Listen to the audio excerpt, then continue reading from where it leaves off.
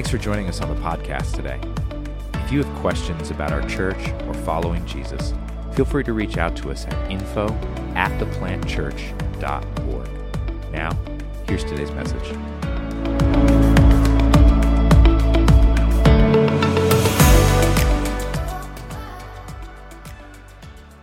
We're going to start a new series this morning that we're going to get into for the next few Sundays on this theme of being sanctified and finding God's plan for our fulfillment in our lives. And that involves a whole lot of life change. How many of you know that God is a little bit different than us? And sometimes there are things that we don't have figured out that he has figured out. And one friend and mentor of mine likes to say, God's smart and he knows stuff we don't. It's basic theology right there. It's pretty simple. But before we get into this topic, I want to frame this series, Sanctification, that we're going to talk about. This is a little bit personal, but I felt like this was actually a helpful way to frame the series that we're getting into and why this is so important. Jillian, myself, Megan, Tyler as well, our kidsman director is here today. We lost kind of a pretty significant mentor this past week on Monday. He died suddenly. His name was Martin Sanders. And some of you may have seen the post that I put online last week after I found out he died. But if there was a person in the Christian faith or in the kingdom of God that I personally knew that believed in life change, it would be Martin. And was probably the most intentional person I've ever known when it comes to wanting to see life change in other people's lives. Like genuine life change, not just, can you be a better Christian, please? Just genuinely changed by the life of God at work in us. And so it's been a really, really difficult week. Martin was always incredibly intentional with his words. And you knew if he was saying something to you or asking you a question or left you with a blessing or a word of affirmation, there was a lot of intentionality.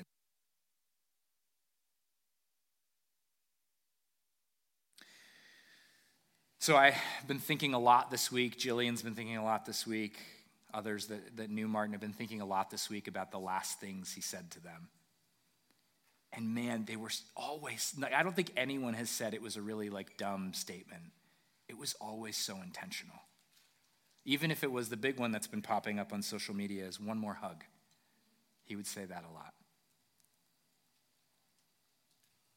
We think about, especially those that have poured into us, have meant a lot to us, whether it's a spiritual influence, a teacher, some kind of figure like that.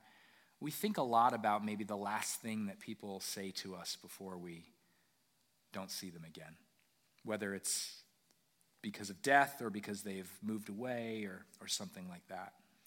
And that frame, I know that's a little bit heavy and maybe a little more information than you wanted this morning, but I think that frame and that... We having a lot of problems with this, or are we okay?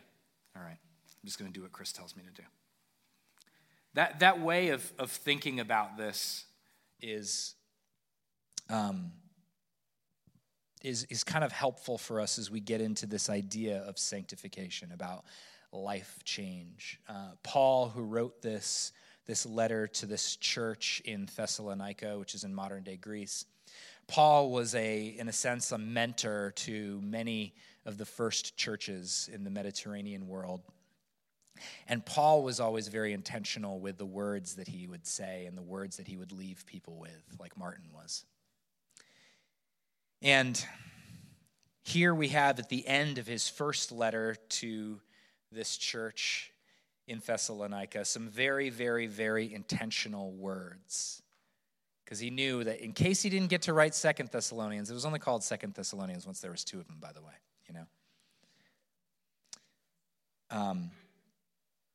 because he didn't know if he was going to get a chance to speak to them again or write to them again, he needed to make sure that the words counted. And of all the things he could possibly say to this church, he chose these words. Now may the God of peace make you holy in every way. And may your whole spirit and soul and body be kept blameless until our Lord Jesus Christ comes again. God will make this happen, for he who calls you is faithful. Man, if you're going to leave someone with some closing words, maybe they should be those. There's this church in Thessalonica, and they were having some really hard times. They were being persecuted. Many of the church had been killed. They were kind of doubting if Jesus was going to come back for them. What if Jesus had forgotten them? They were starting to question their faithfulness. They were struggling with sexual purity. There were some very particular issues to this group where they were like we don't know. We're not sure, if we should continue to be faithful to Jesus, because I think he might have bailed on us with how bad things are going. And then there was also just some questions of struggle. Like, this is hard. Giving our allegiance to Jesus is hard. They're trying to kill us. They don't like us here. And so Paul addresses all this in this letter and leaves them with these closing words that the God of peace would make them holy. The most translations would say that the God of peace would sanctify you. That he would sanctify you through and through. Make your whole spirit and soul and body be kept blameless. For Paul, this blessing is that God would completely make them holy, sanctify them. This was the culmination of everything that a faithful life to Jesus was about. That God would do a deeply transformational work in them. And that they would live the life of fulfillment that God had always wanted for them. This is really what sanctification is about. Sanctification comes from the Latin word sanctus, which means holy. And holy is a description first and foremost about God, who God is. God is holy. God is other. And so when we've got this blessing from a great mentor saying, may God make you holy. Sanctify. May he sanctify you. What exactly are we talking about? Because it can sound like, I'm going to be holy. Some of us might think that's a little bit smug. Might think that's a little bit pretentious. You think you're better than everyone else? You're going to be holier than thou? That's kind of how it gets used in our context, and it's sort of means someone's being very condescending, and they're not particularly nice to be around. But when the scriptures describe God's holiness or us becoming holy, that's not what they're describing. They're not talking about moral superiority. They're not talking about being a better Christian, making sure you check the rules off right. It is a state of being that is completely associated with just who God is. It's completely pure, completely right, completely good, completely just, completely loving. It's everything God is. And God, this is what's crazy, as much as that is something that is totally just associated with God, over and over again in the scriptures, God is inviting us to be holy like him. In that sense of the word. God wants us to be sanctified, to use the theological word, more and more and more. God actually wants us to be sanctified more than we do on our best day. I love what Nijay Gupta says. He says, the divine will is set upon guiding believers toward completeness and maturity in holiness. The Apostle Paul would have described this as fullness in Christ. How many of you could describe your life as, man, I am just full of completeness right now. I just feel so complete in my life. Man, I am just so mature all the time. I make great decisions. I always respond to people out of love. I don't snap at anyone ever. I don't know why you guys are laughing. Do you feel the gaps in your life when you think about that for a second? There's maybe some completeness that's missing, some maturity, some fullness instead of completeness? Instead, do you feel lack sometimes or often? Instead of fullness, do you feel depleted and exhausted and weary? Instead of maturity, do you often find yourself feeling immature or unwise or even insecure? How do you feel about these kinds of things in your relationship with God and with others and with yourself? Let's do a quick diagnosis of yourself just to see if you find these gaps in some places. How about this? Are you playing the comparison game with other people? You can just answer in your head. You don't have to say it out loud. Are you chasing down people or material possessions to try and soothe or medicate your anxiousness or to feel important? Are you weary? Are you in a cycle of habitual sin that you can't seem to break out of? How about this one? Seems a little bit irrelevant, but how well do you receive compliments? Are you too prideful and arrogant to receive that you did a good job from someone? Are you hypercritical of others and yourself? You feel any gaps? If you answered yes to any of those, it's a good indicator that there are gaps in your maturity and your completeness and your fullness. And this is why we need sanctification. This is why we need to come into the fullness, the completeness, the maturity that God wants to work in us through his life change. So this is what we're here to talk about for these next few weeks. Holiness, this process of sanctification, is not about becoming smug and annoying to the people around you. It is about becoming more like the good, loving, perfect, just God that made this universe. And it's really good news to know that he wants you to become like this more than we do. He's in your corner. He's on your side. So, if we're going to understand sanctification, we've got to deal with this line by line. So over the next few weeks, we're going to just be digging through this one little closing blessing of this great mentor, Paul. And we're going to start this morning with just this one line. Now may the God of peace, the one who sanctifies you. If we're going to understand how we become sanctified, how we become holy, we need to understand and know who the God is of this sanctification.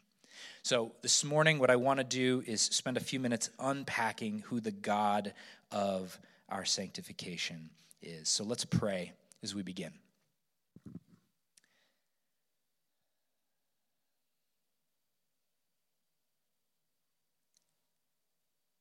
Lord, you have been present here with us this morning already in the worship, in the prayer, in the offering, in blessing the children.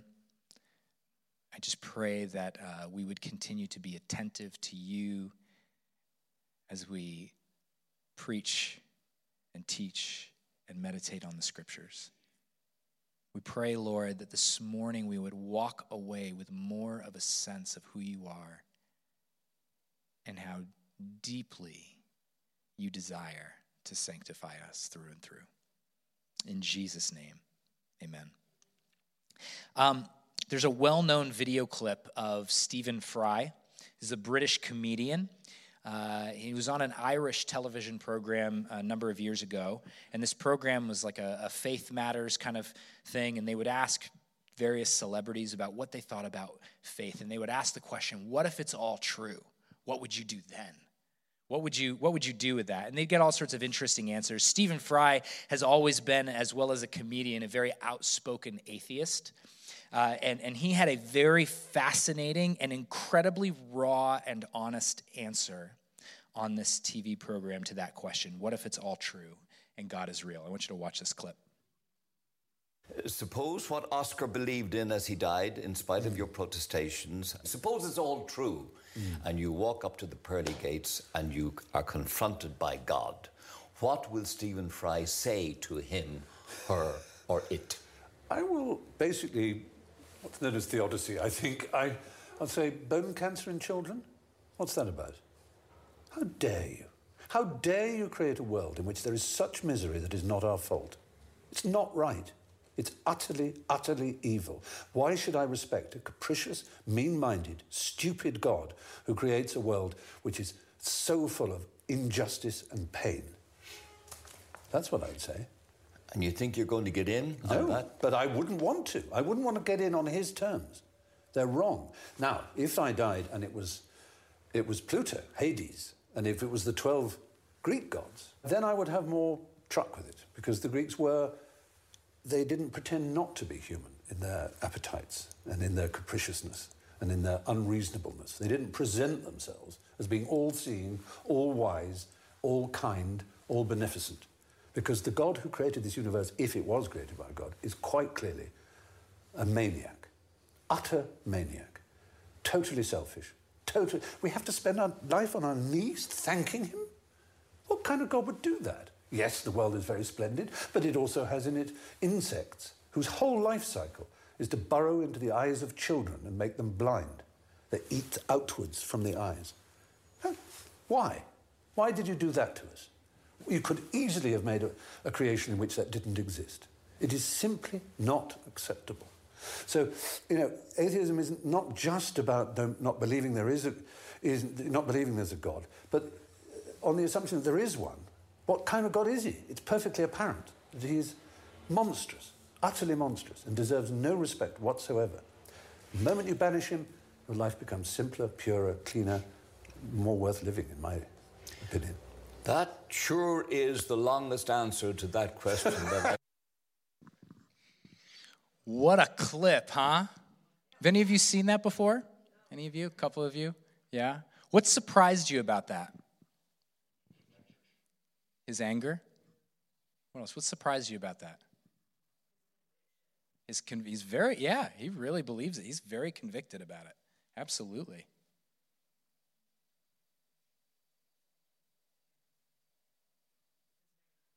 Negativity.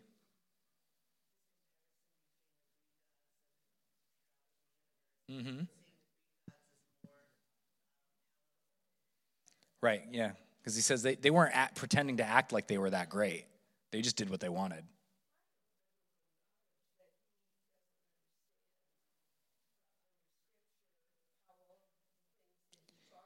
How suffering entered the world, how evil entered the world, right? Yeah. What else surprises you?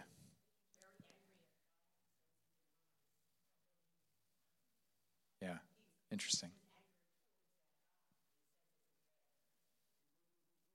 Yeah. You know, surprised by anything? Anyone surprised by their personal reaction?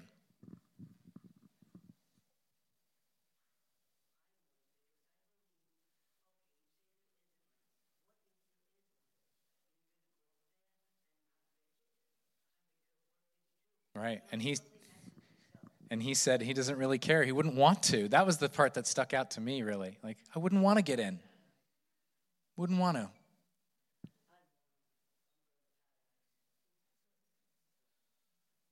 You know what surprised me the most watching this was he said it, but a lot of times we think it. Everyone's like, oh. Let me just be honest for a minute. Like take the religious filter off that we've got to give the right Christian answer. Think about it for a minute.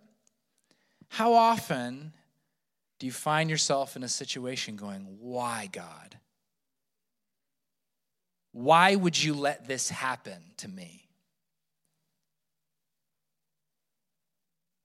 How dare you? Why would you expect these people to do that or not expect these people to do that? Why would you put this strict rule on them here and not on these people here? Why would you make such a miserable set of things for people to follow? Why would you let this kind of thing happen in the world? Are you just some kind of cosmic killjoy? You know what I'm saying? Like, as much as we go, oh man, Stephen Fry really kind of missed it there. There's something in us that goes there whenever something goes wrong, right? And God, I love that part. He wants us to spend our life on our knees thanking him For what? And there's two things to consider here. If we have this idea in our heads, Trudy, you said it like, he's angry at the God he doesn't believe exists, he seems. Sometimes when we start to get angry at God, we don't realize how those beliefs can shape our practices. It can shape how much we want to associate with God. We might be like, I'm really angry at you. I'm not praying today. Why don't we wait until after? Why don't we do that? You know, God, how dare you? I think I'm going to kind of go after this problem or situation on my own terms. Thank you very much. We think of God sometimes as this messed up dude who won't explain why the bad things happened. How dare you? A.W. Tozer has a quote. He says this: "What comes into our minds when we think about God is the most important thing about us." I think this is really important in light of this, because if we have in our mind a vision of God that he is kind of malicious and is just really strict and miserable, and holiness has something to do with just making our life kind of smug and dull and boring. I have a lot of Peppa Pig in my house, so I just hear Peppa Pig saying, "That's boring," all the time. If that's what we have in our mind when we think of our God, when we think about God, according to Tozer, like, we've got to take that really seriously. That's the most important thing about you, because it'll begin to shape how you are willing or not willing to relate to God. So if we think, man, God wants me to be like him, he's just, this guy's awful. Like, he's just, what kind of person would just be so vengeful to need blood in order to satisfy forgiveness of sins and all of that? And people, this is a very nuanced conversation we don't have time to get into, but people, you hear these, like, people are like, how dare this God? What is this God about?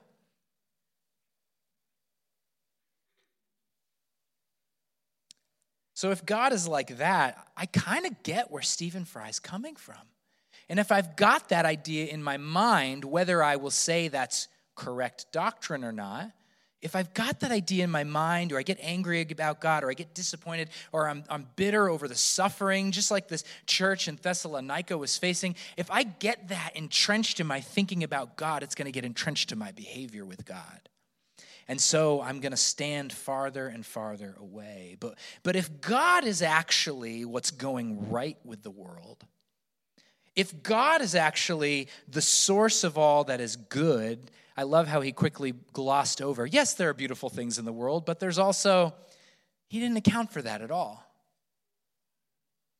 If God is actually the one who set goodness in creation itself and had this vision of a beautiful world, then perhaps drawing near to God is exactly what is needed in order to redeem the mess.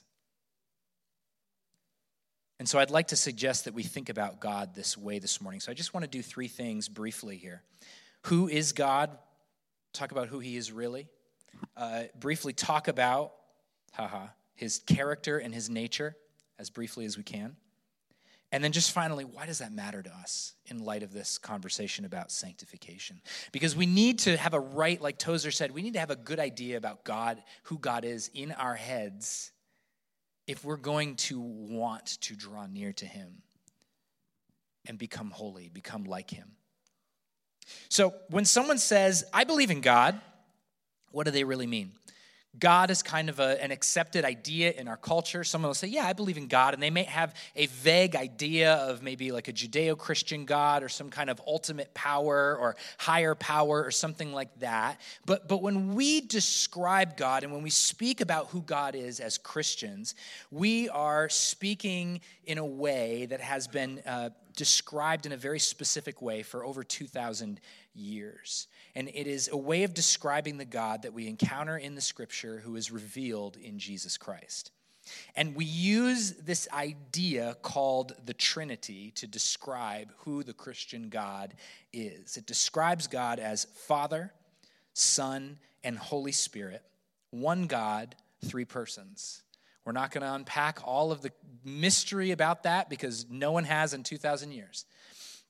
But basically, there's no specific chapter or verse number where we can go to and say, God is Trinity. Here's what it is. But it's a way of reading the scriptures as a whole and sketching this outline about how we can understand who God is revealed in scripture and revealed through Jesus Christ. So there's this idea that we talk about God where he is one God. We have one God, but God is also three persons. In Deuteronomy chapter 6, verse 4, it says this, "Listen, O Israel, the Lord is our God, the Lord alone." And that word alone can be translated as the Lord is one. The Lord is unique. He is singular.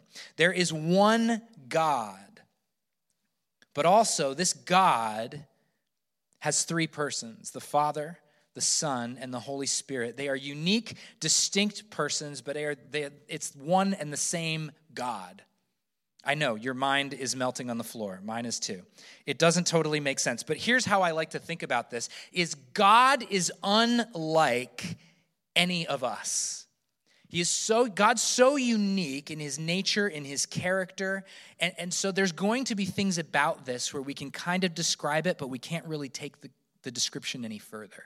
And there's always a sense in which we want to try and over-explain this mystery of who God is. And that's what creates basically heresies about God. We try and over-explain some aspect of this three-in-one relationship that is God. You'll even hear in our worship songs singing about the Father, or worshiping the Father, or the Son, Jesus, or the Holy Spirit. All three are God. It is appropriate to worship and pray to all three because it is not three different gods, it's one God, three persons. Are you thoroughly confused now? Good, I'll keep going. There is a mystery to this. And Jesus actually reveals how unique God's relationship is within God's self. In John chapter 14. This is such an amazing chapter where Jesus reveals something about this Trinitarian nature of God. And I'll have like a couple things on the screen just to show this. I won't have them all on the screen, but just in John 14, I'm not going to read the whole passage. Jesus is talking with his disciples. It's another set of last things I want to say to you before I die.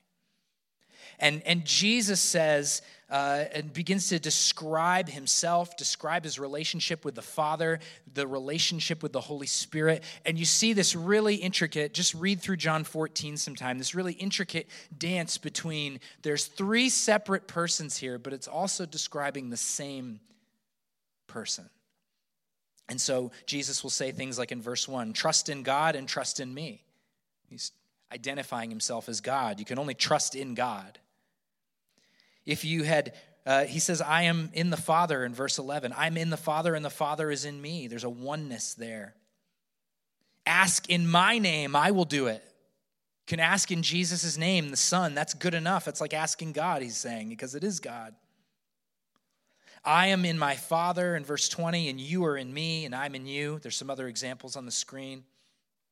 But then also in this passage in chapter 14 of John, Jesus describes the threeness, the three persons, the distinct persons in the Trinity. He describes my Father's home. It's not Jesus' home, it's my Father's home in verse 2. No one can come to the Father except through me, Jesus says in verse 6. He says, my words are not my own, verse 24. They're from the Father. In verse 16 and 17, he says, I, Jesus, will ask the Father, there's another person in the Trinity, he will give you another advocate, the Holy Spirit, who will come and live in you. And so you see, there's this unique relationship, this Trinitarian community is how theologians describe it, where God is Father, Son, Holy Spirit, one God in three persons. Are you more thoroughly confused now? Good, you're doing great. Let's keep going. So here's why this matters for what we're talking about today. I want to that's who God is. Just let me briefly talk about his nature and his character as it relates to this. God has perfect community within God's self. The Father, the Son, and the Spirit relate to each other. Not three separate gods, one God, but there's three persons, all relating in community to each other. It's like there's this perfect giving and receiving of mutual love, of sharing love with each other in the persons of the Trinity. God in himself does not need a friend. He's not lacking anything. God is not needing anything. Because of this perfect Trinitarian community, God isn't ever lonely. He's not an egoist, like needing someone to boss around, because God is wrapped up in this mutual self-giving love between Father, Son, and Spirit. God doesn't need creation. God's not wondering, like, does anyone like me? Very different than the picture Stephen Fry painted of this angry God who just needed to take something out on people. God is completely secure in God's self, not nervous, not anxious, not insecure. God's not fearful, not lacking anything in any way, not wondering if people like God, because the Father, the Son, and the Spirit share in this Trinitarian community a perfect completeness. And so, here's why I'm bringing this up and why it's relevant to us in God's nature. God did not need a universe to babysit. God did not need to create problems. God did not need to create a mess. God, out of this Trinitarian community of love, had so much love that we can just put it this way: God just loves to love. So you know what God does out of that love? Let's create something.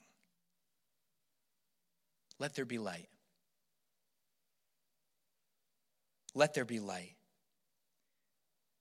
Something that's so profound about this is when we begin to understand who God is, we realize God didn't need you. God wanted you. God, in perfect love, just wanted to create creatures that could join in the Trinitarian community of mutual self-giving love.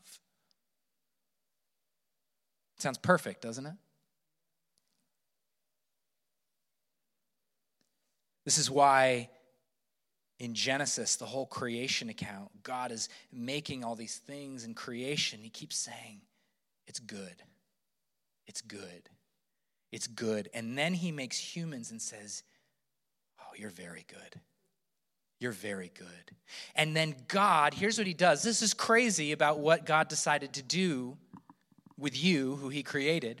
God says, I'm going to make humans, they're very good because they're going to be my representative of this Trinitarian love on this created space. This is what it means to be made in the image of God.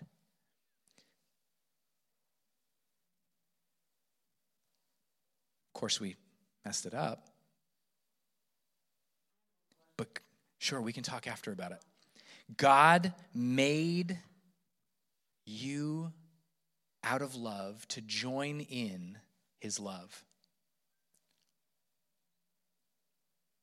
God doesn't want you, God doesn't need you. He wants you. He definitely wants you. He doesn't need you. He wants you. And this is why I love this. In that John 14 passage, Jesus sums all this up. He sums up this idea of the threeness of God, the oneness of God, but also this desire to be near to us, to bring creation back to what it was supposed to be, to bring us back into this beautiful love between the Father, the Son, and the Spirit. And he says this in verse 23 of John 14. He says, my Father will love them. We will come and make our home with each of them. This perfect, self-giving, Trinitarian love, Father, Son, and Spirit, wants to come make a home in you. This is what Thomas McCall describes as it's the presence of the Holy Spirit within the lives of those who belong to Christ. He says it's nothing less than the presence of God. As such, his presence is nothing other than a holy presence. Did you realize if you've decided to follow Jesus, you have been caught up and you have been invited into having a holy presence come and live in your life? Come and make you the home. Now, I want to just ask you the question, have you thought about your unholy living, your unholy thoughts, your unholy gaps, the gaps that we talked about at the beginning? And you're thinking, how is it possible that this holy presence is living in me with all these gaps? It's because God doesn't need you, he wants you. A.N. Williams describes this reality of an unholy person with a holy presence is this: necessarily changing the unholy. The divine nature acts like a refining fire, burnishing away the tarnish of sin and death, and everything changes for us.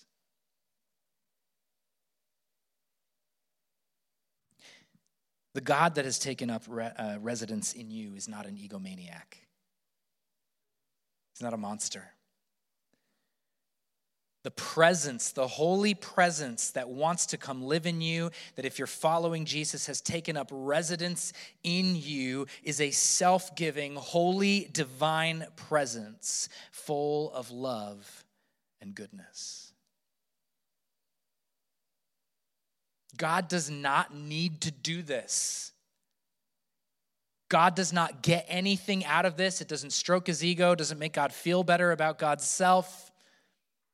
God wants you because his love is this rich and it's this deep, and his love is this profound. And so when we talk about sanctification, we are talking about this. We are talking about being made holy by the holy presence that is residing in you already. This is why Paul, the great mentor, finishes by saying, "May the God of peace make you holy." Because that God of peace is already there. God's presence is already holy, and by definition, the holy burns away the unholy if you receive it. It's not because you do anything. It's not because you tried harder. It's not because you did better reading your Bible and praying. It is simply because you received the holy presence, that burning, refining fire of God. I'll tell you a story before we go to prayer and communion. I was in college. I was experiencing some depression and some hopelessness, and I was I transferred from the school I was going to. I was following a call into ministry, so I'm at a Christian school, like studying pastoral ministry, and I was just depleted. I found myself weary. I didn't like myself very much. I was pretty joyless. I was weary and depressed and lethargic, hopeless. Throw all the words in there, and I remember being in a kind of small group gathering with some other college students one night, and I remember them laying hands on me to pray. This is one of my earliest encounters with the presence of God in my life. And I grew up in the church, and I didn't experience this until this moment like this. And they just put hands on me very simply, and one of them just it was kind of a funny way to say it. I just was like, I just feel like joyless. I'm just miserable. And he said, God, restore to him his knee-slapping laughter. Such a strange prayer. Next thing that happened immediately, out of nowhere, I started laughing. And laughing. and laughing and laughing. And like I could not catch my breath. I was laughing for 30 plus minutes. I'm not even exaggerating. Laughing and laughing. And what was happening the entire time I was laughing is I just kept getting a sense of the goodness of God filling me with his presence. I had no idea what was happening. The only words I could get out every once in a while was, why is he so good? Why is he so good? This doesn't make any sense. It's what I learned later. This is what people describe as holy laughter. And sometimes God shows up with holy laughter or holy tears. Sometimes it's a still, quiet voice. But I tell you, every single encounter that people have with this divine presence, this Trinitarian love of God, it leaves them marked for eternity. Folks, you can come in here and you can be a part of the plant, and you can, come once in a while or even every Sunday. Honestly, you can come every Sunday, read your Bible, join a life group, and you can still never encounter this presence. What a waste of your time. Brunch is a lot better than that. But if you instead commit your life to encountering this divine, holy presence,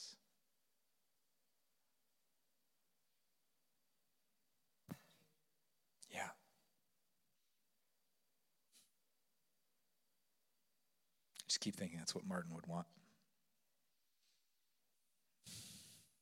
It's a bit of a raw morning.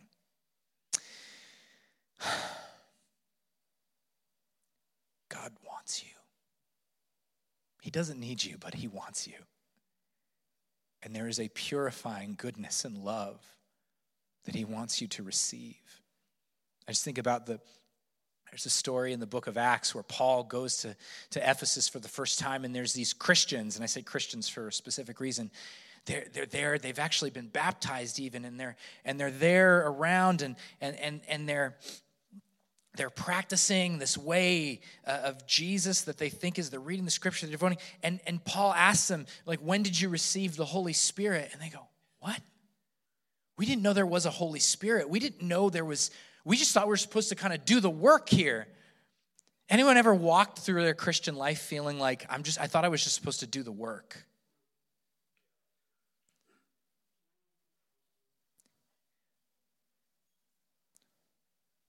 But then Paul said, wait, what baptism did you receive? They said John's baptism, talking about John's baptism in water, which is the starting point. Jesus was even baptized in water. But Paul says John's baptism was a baptism of repentance. What you need is a baptism in the Holy Spirit. This is what John the Baptist even said himself. He's like, I'm baptizing you with water, but there's one coming that's going to baptize you in the Holy Spirit and with fire.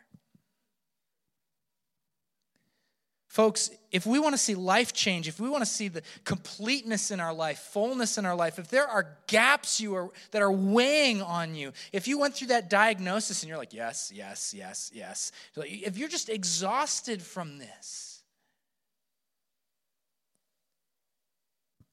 it's time for a change.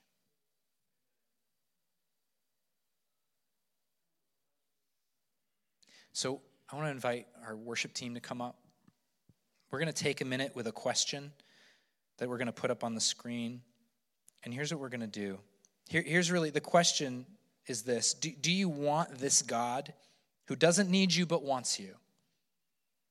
Do you want this God to make a home in you?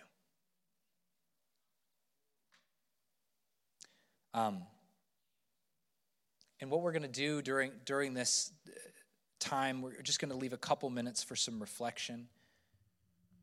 But if you want to receive the Holy Spirit,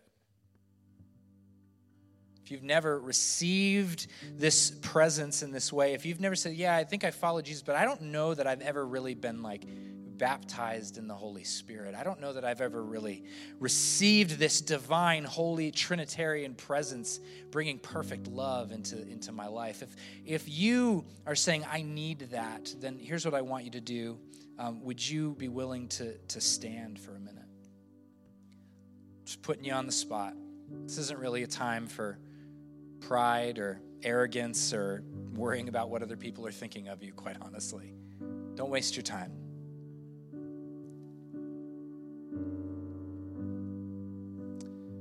And if you need, Mona, Trudy, would you be available to pray for people? You can stay where you're at, but if you feel like you need someone to help you pray through this, you can come up to either side here. There will be people that can pray with you during this time of reflection, during worship, during communion. But if you're like, I need that. I need you, God. I need to have a home made in me for the God that doesn't need me but wants me. I want you to not leave here today until you get what the Lord is inviting you into. So here's the question to reflect on. Do you want this God who doesn't need you but wants you to make a home in you? Reflect on that for a minute before we take communion and worship together. And if you need prayer, you can come whenever you are ready.